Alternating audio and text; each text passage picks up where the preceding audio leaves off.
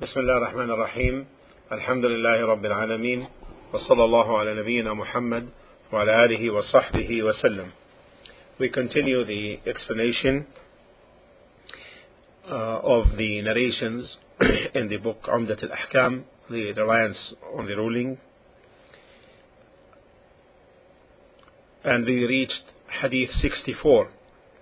عن أبي سعيد الخدري رضي الله عنه قال: قال رسول الله صلى الله عليه وسلم: إذا سمعتم المؤذن فقولوا مثل ما يقول. Whenever you hear the adhan, say what the mu'adhin is saying. The narrator is Abu Sa'id al-Khudri رضي الله عنه, and there was an explanation or a biography of him in Hadith. It was explained in Hadith 53. The subject ruling is the ruling concerning following the mu'adhin in what he says. In this hadith, when you hear the adhan, say what the mu'adhin, meaning the caller, the one who calls the adhan, is saying. And the caller calls for the adhan for the 5 prescribed prayers, and also on the day of Jumu'ah. And the mu'adhin, when he calls with a voice. So it's inevitable that one hears the voice in order to respond when you hear the adhan.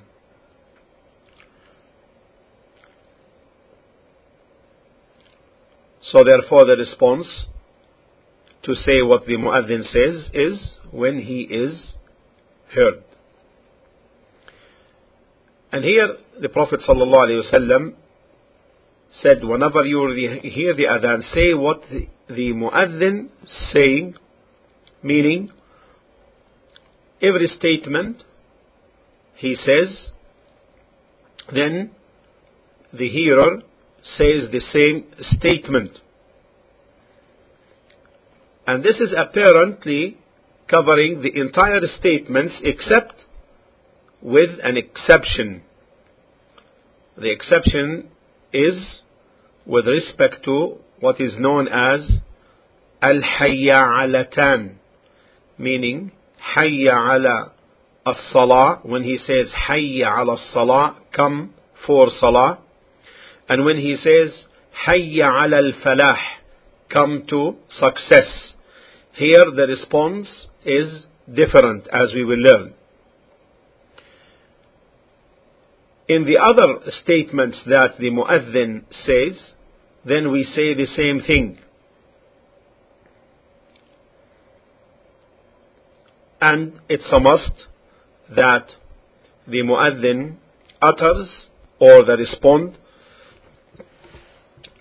responder utters by his tongue. If he responds by his heart, then this is not a response. Why? Because the word say or saying, if it is general, it refers to the utterance by the tongue. And here there is a benefit in reference to the ranks of the sayings. The first is to be in the heart. This is general benefit. And there is no ruling from the rulings of the Sharia that depends upon this, meaning the utterance of the heart. So that's why if he utters in his heart the recitation of the Quran, for example, there is no effect for that legally, because it is not a saying. Similarly, if he says in his heart, for example, my wife is divorced, if he says this in his heart, then there is no effectiveness for this statement. It doesn't go into effect. And if he says, for example, if he makes an oath, by Allah, I will not talk to such and such person, Zayd, for example. Then he makes, and he says in his heart, Insha'Allah, if Allah wills. If he says this in his heart, this does not benefit him. This does not benefit him. If he talks to Zayd, this exception which he makes relates it to the Mashiach of Allah, to the will of Allah. Even his heart, it does not benefit him. So if he talks to Zayd, then in this case, he breaks his oath. And in this case, there is the expiation. Is that understood in regarding to the utterance in the heart? This rank. This is the first rank. So there is no effective ruling related to it. The second rank of the saying is to make himself hear what he utters. To make himself hear what he utters.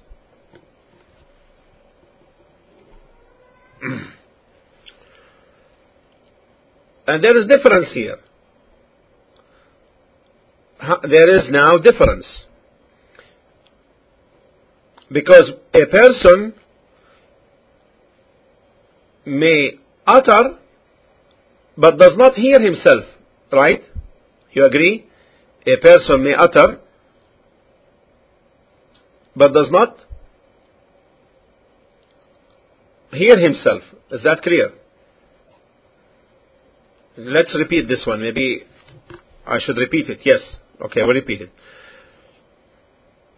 The second rank is to utter by his tongue. The second rank is to utter by his tongue, moving his lips. The second one is uttering by his tongue. So this is the second rank, to utter by his tongue, by moving his lips. The third is to make himself hear. The third is to make himself hear. And there is difference between the third and the second. There is difference between the third and the second. Why? Because a person may move his tongue without making himself hear.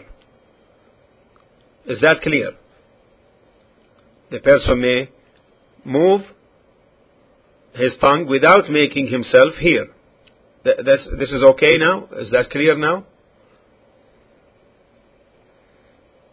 طيب, alhamdulillah. The fourth rank is to make others hear him. Is to make others hear him. And this is what is called loudness. This is called loudness. In Arabic known as al-jahr.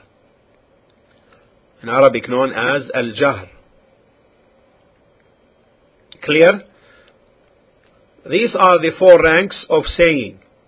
These are the four ranks of saying. So the one who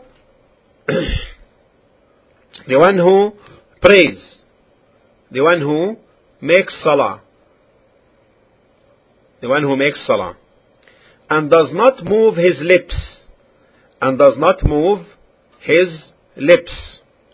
then his salah is invalid.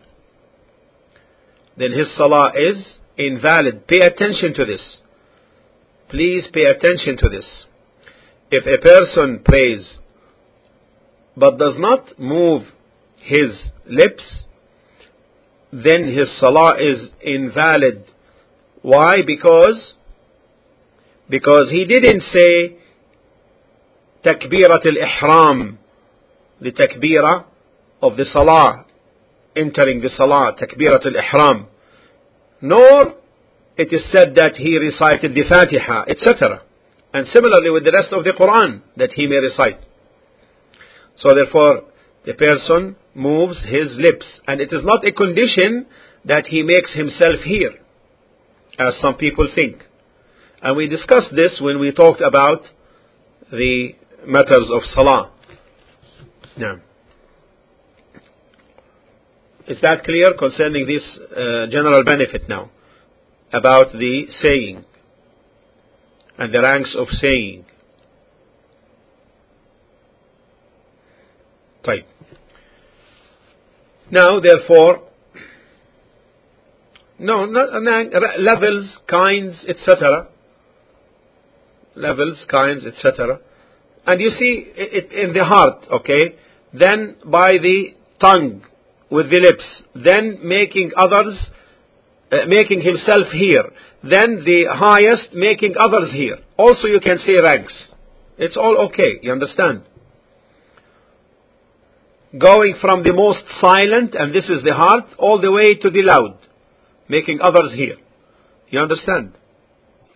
And therefore, it is legal to follow, to say what the mu'adhin says with each statement, except with the exception of Hayya ala salah, come for salah, Hayya ala al-falah, come for success. In this case, he says in response, La hawla wa la quwwata illa billah.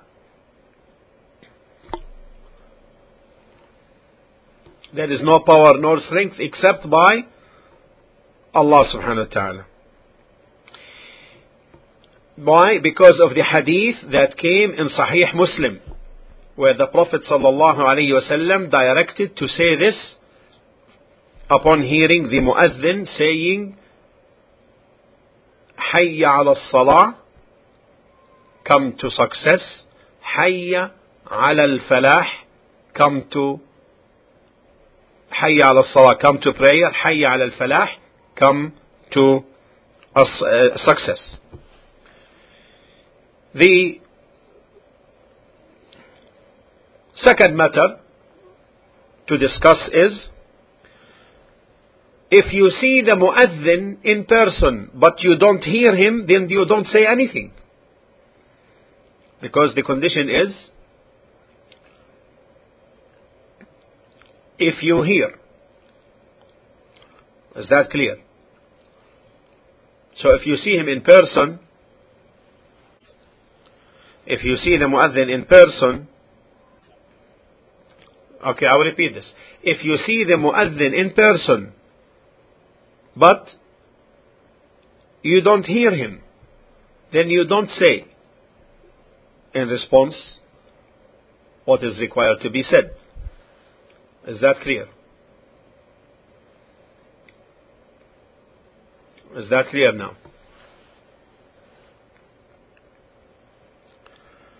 No. Okay. The third matter, the hadith generally indicates that if you follow the mu'adhin,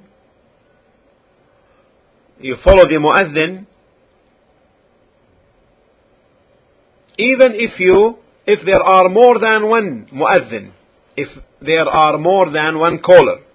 Because the Prophet ﷺ said, إِذَا سَمِعْتُمْ, if you hear.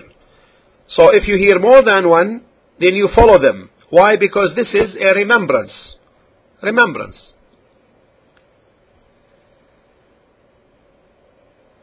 The scholars, however, said, this is applicable unless he is making salah. Unless he begins the salah. Then in this case, he is not called. You understand? If he is making salah, then he does not respond in accordance to saying of some of the scholars. Now, what about if he already prayed? What about if he already prayed? Then whoever checks the generality of the hadith, then he concludes that it is applicable even if he had already prayed. Then in this case he responds. The fourth benefit to talk about is the wisdom of Allah subhanahu wa ta'ala, where he had made and assigned and gave a reward for the person who is not establishing the worship. He gave him a share of the reward. So the responder is sharing in the reward because he is responding to the established worship of adhan, of the calling of the adhan. Just like Allah subhanahu wa ta'ala had given rewards for and certain participations for those who are not going for Hajj, those who are not making the Hajj at the time when there is Hajj. For example, when the Hujjaj, the pilgrims, sacrifice their sacrificial animals, we know those who are not performing the Hajj also making the Adahi, right? The Udhiyah of the Eid, the sacrifice of the Eid, isn't it? Also, it is legalized for the one making the Hajj to stay away from prohibited things while in the state of Ihram. Similarly, it is legalized for the person who is not making Hajj, if he intends to make the sacrifice, is not to take anything from his hair or nails, etc. Is that clear? Also, it is legalized for the people not making Hajj to perform Salat al-Eid, the Salah of the Eid.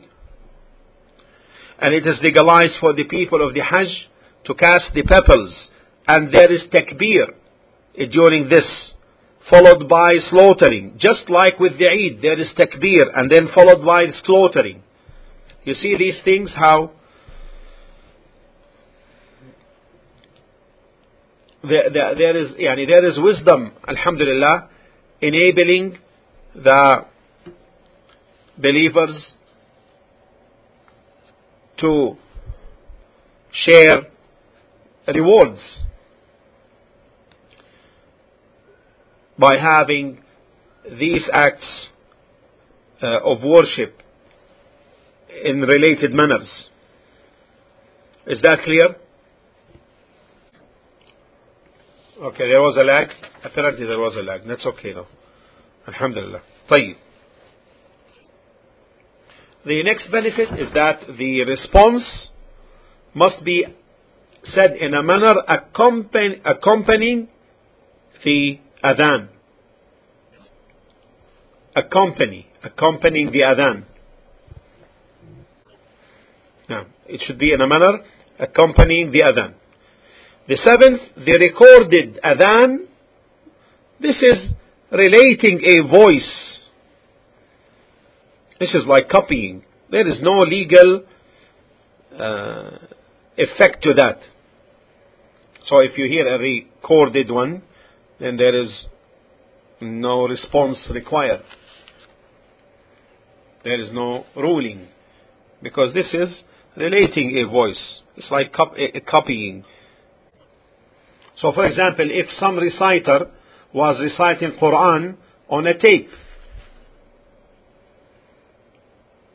on a tape recorder, on a CD or a radio, then don't make sujood for recitation. The listener does not make a sujood for recitation. And at this time you are not sharing with him in time. Similarly, the muaddin is not sharing the time while in this recording.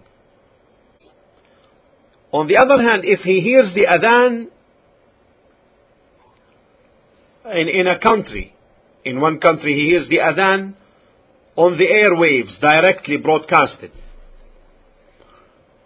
then he may follow. What about the muaddin himself? If he finishes the adhan, can he follow other muaddinin who are still making the adhan?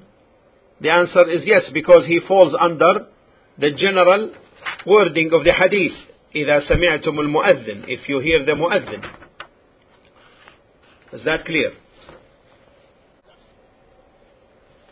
طيب. What about if he hears a number of callers? What about if he hears a number of callers? What should he do? He follows whoever it's possible to follow, hear and understand. Now what about if they are the same in this rank? Then he follows the first, because he is the one who is ahead of them. You understand? Is that clear? Is that clear so far? طيب. What about if they are the same also in this rank? You understanding how we're going now? If he hears a number of callers, what should he do? He should follow whoever it's possible to follow and hear and understand his call. If they are the same in this rank, then he follows the first. طيب. What about if they are the same? Then in this case, he follows the one of his masjid, which he intends to make salah in. You understand? Now what about the person making the salah? Should he follow the mu'adhin? Should he follow the mu'adhin?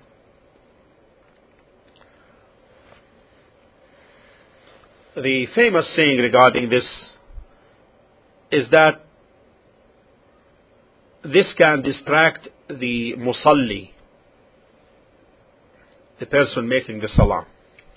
Should he follow the mu'adhin and say what the mu'adhin says? The famous saying regarding this is that the person in salah, as the Prophet ﷺ had mentioned, is busy, and that busying himself with saying what the mu'adhin says can distract him. You understand? This is one opinion. The second opinion is that of Shaykh al-Islam Ibn Taymiyyah rahimahullah. The second opinion is that of Shaykh al-Islam Ibn Taymiyyah rahimahullah, who said that the musalli, the one making salah, may respond. Why?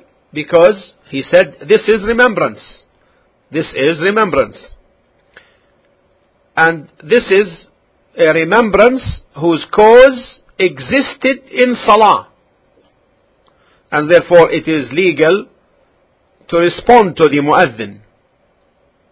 And also he said it is legal to say Alhamdulillah if someone sneezes, and to respond with the salam, because the Prophet ﷺ responded the salam in salah, while in salah. However, when one examines the opinion of Shaykh al-Islam Ibn Taymiyyah, there is a precaution when it comes to the response to the mu'adhin.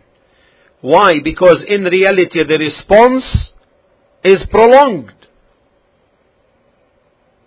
longer than it takes to respond to the salam, either by the hand or the finger or with the head or the palm. This does not take much time. You understand? Therefore the precaution is not to respond. Is this clear? And you see the difference? Yeah. Also excluded from the response, yes, because it's prolonging. It takes time, and it makes the person occupied while he needs to be occupied in the salah more. You understand? طيب. Also excluded from the responding is the one who is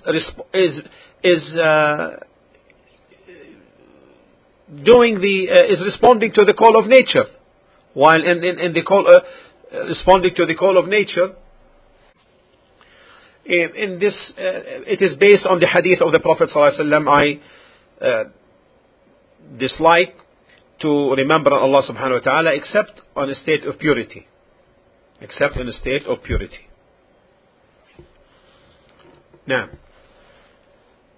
what about the mu'adhin responding to himself? What about the mu'adhin responding to himself? One opinion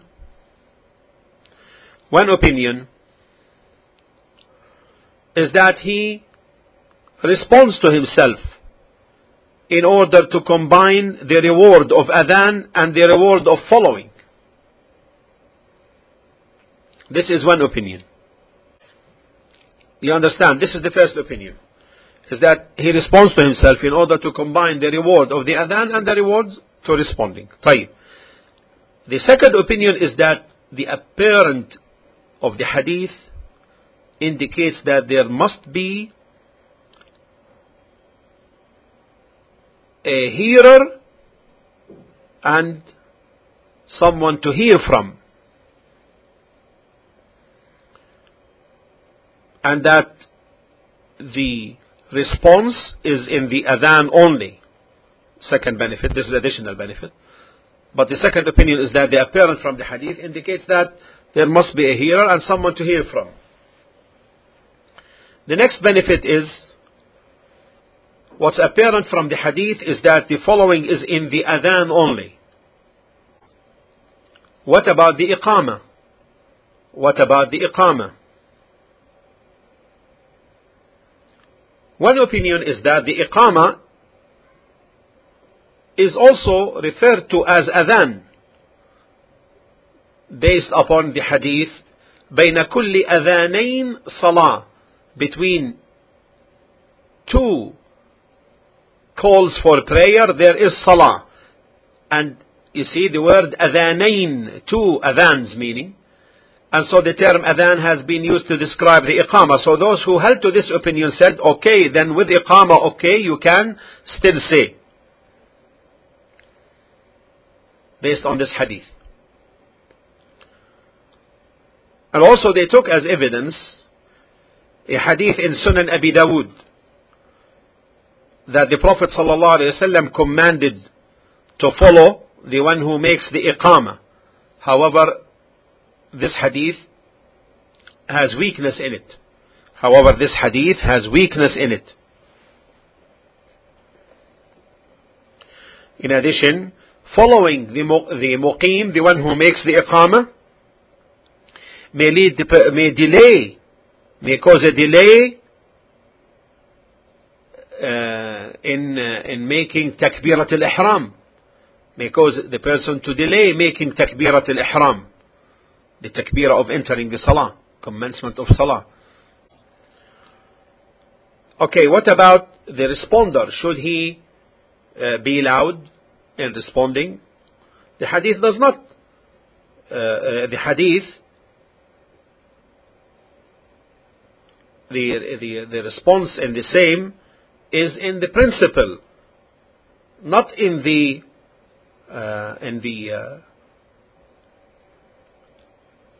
essence of the remembrance.